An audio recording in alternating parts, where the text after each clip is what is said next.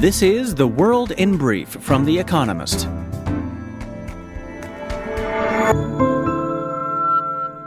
Our top stories. Vladimir Putin, Russia's president, said any remaining civilians in Kherson in southern Ukraine should leave, his first public acknowledgement that Ukrainian forces are drawing close to the occupied city. Reports emerged on Thursday that Russian troops were retreating to the east bank of the Dnieper River, though Ukrainian officials warned it could be a trap. Meanwhile, Ukraine's president Volodymyr Zelensky said 4.5 million of his countrymen were without power as Russia continued to bomb Ukrainian energy infrastructure. Employers in America added 261,000 jobs in October, a sign that the labor market remains robust. But it may be cooling. A separate household survey showed a decline in employment of 328,000 and an uptick in the unemployment rate to 3.7%. Average hourly earnings increased by 4.7% from a year ago, well above the Federal Reserve's 2% inflation target. Donald Trump will launch his campaign for the 2024 presidential election after the midterms, according to Axios, a news site. On Thursday at a rally, America's former president said he would, quote, very, very, very probably do it again, to make the country, quote, safe and glorious. Separately, a jury acquitted his former advisor and donor, Thomas Barrack, on charges of illegally lobbying on behalf of the United Arab Emirates. Twitter temporarily shut its offices amid reports that half of the firm's 7,500 employees will be sacked. Workers in San Francisco sued the company on Thursday, saying it failed to give sufficient notice for the layoffs. Meanwhile, more firms pulled adverts from the site as they wait to see whether Elon Musk, Twitter's new boss, will turn a blind eye to unsavory posts. Stocks across Asia rose amid reports that China might relax its stringent COVID-19 rules in early 2023. Rumors emerged that a former head of China's Disease Prevention Commission said that the border with Hong Kong could open early next year, with further reopening to follow. Hong Kong-listed stocks were up by around 6% on Friday, with those in Shanghai rising by over 2%. Revenues plummeted at Coinbase, America's biggest crypto exchange, as traders shunned cryptocurrencies. The firm earned $590 million in the quarter ending in September, less than half of what it raked in during the same period last year. Trading volumes fell by 27%. Cryptocurrencies have yet to recover following a market crash earlier this year. Protests broke out across Pakistan after Imran Khan, the former prime minister, was shot in the leg while leading a rally. Mr. Khan is out of danger. He has been calling for snap elections following his ousting from power in April. The gunman said he acted alone, but leaders from Mr. Khan's party suspect someone linked to Shahbaz Sharif's government may have been behind the attempted assassination. And word of the week: Pesantrens, Indonesia's Islamic boarding schools, testing grounds for the eco-Islam movement.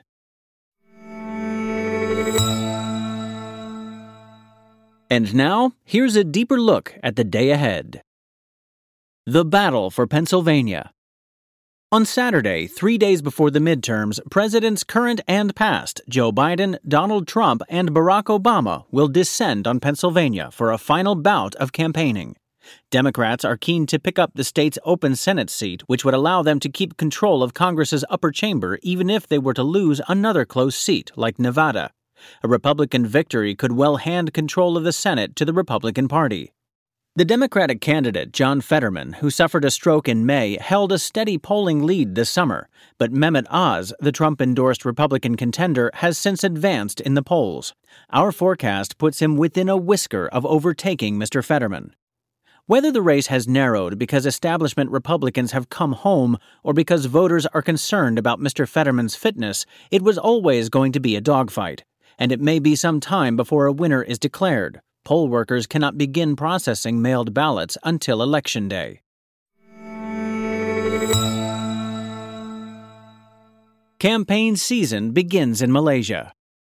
On Saturday, campaigning for Malaysia's general election, scheduled for November 19th, officially starts. But lawmakers have not stopped scheming since voters last had their say 4 years ago. In the interim, 3 prime ministers from 3 coalition governments watched their backs until their necks were sore.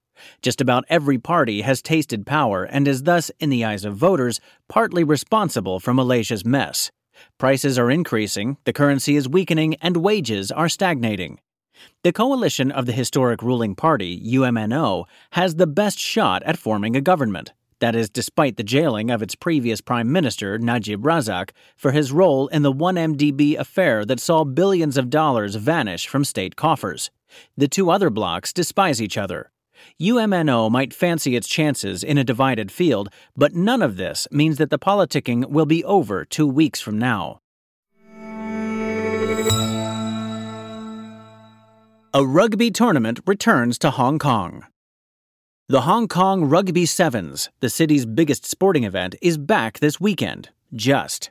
The coronavirus pandemic meant the 2020 and 2021 editions were canceled, while the 2022 event was postponed from its usual slot in April. The government's original harebrained scheme for the spectacularly boozy event that fans could drink but not eat in the stadium to limit COVID transmission was thankfully binned. Still, capacity at the Hong Kong Stadium will be reduced, masks will be compulsory, and the women's event will not take place. The organizers expect most of the crowd to be locals, given the relatively recent relaxation of the rules governing foreign arrivals. Nevertheless, the organizer, the Hong Kong Rugby Union, reports that ticket sales to locals are above average. On the field, Fiji remains the team to beat, having won 7 of the past 8 tournaments, as well as gold medals in the men's event at the 2016 and 2020 Olympics. Contemporary art among the pyramids. Visitors to Egypt's Great Pyramid of Giza this month will see modern art next to ancient treasures. The second edition of Forever Is Now, a public art exhibition, places contemporary sculptures and interactive installations alongside monuments such as the Great Sphinx. Meta, parent company of Instagram, has released augmented reality filters to guide people around the sites. Art d'Egypte, the organizer, sought participation from 12 artists from around the world. Their brief was to think about immortality. Some grapple with sustainability and environmental disruption.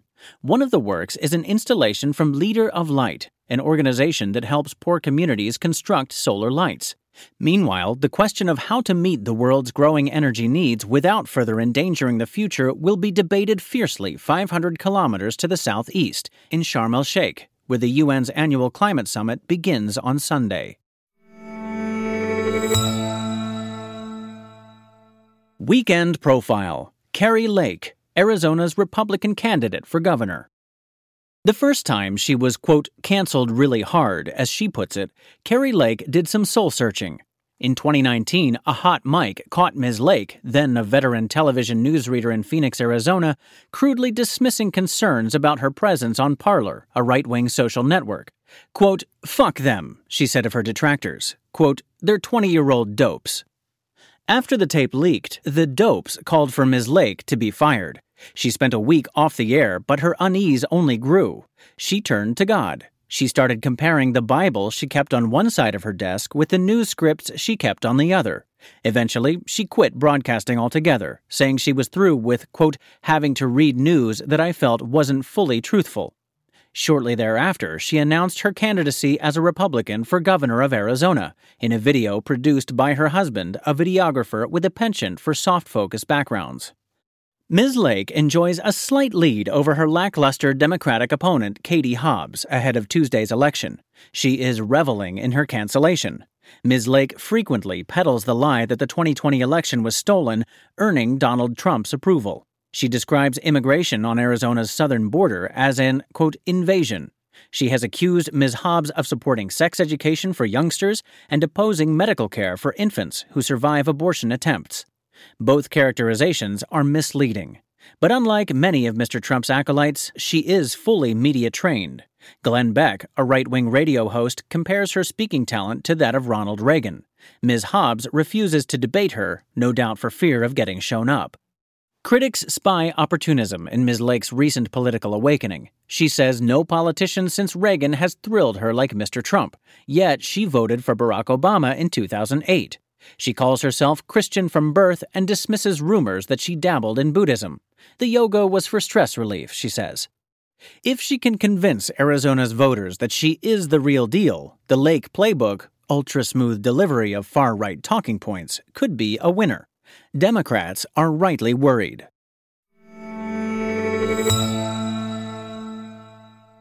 The winners of this week's quiz. Thank you to everyone who took part in this week's quiz. The winners, chosen at random from each continent, were Asia, Yasumasa Watanabe, Tokyo, Japan.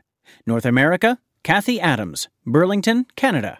Central and South America, Sylvia Mora Bowen, Quito, Ecuador. Europe, Agnieszka Bigashka, Krakow, Poland. Africa, Hassan Alawi Abdullawi, Rabat, Morocco. Oceania, Warren Twohi, Auckland, New Zealand. They all gave the correct answers of Luke, Empire State, Napoleon Solo, the Maltese Falcon, and Force. The theme is Star Wars. Luke Skywalker, The Empire Strikes Back, Han Solo, Millennium Falcon, and The Force. And visit the Espresso app for our new weekend crossword, designed for experienced cruciverbalists and newcomers alike.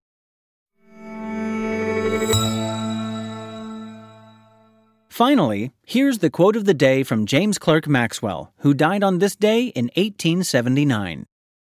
He that would enjoy life and act with freedom must have the work of the day continually before his eyes. That's The World in Brief from The Economist, available 3 times every day of the week.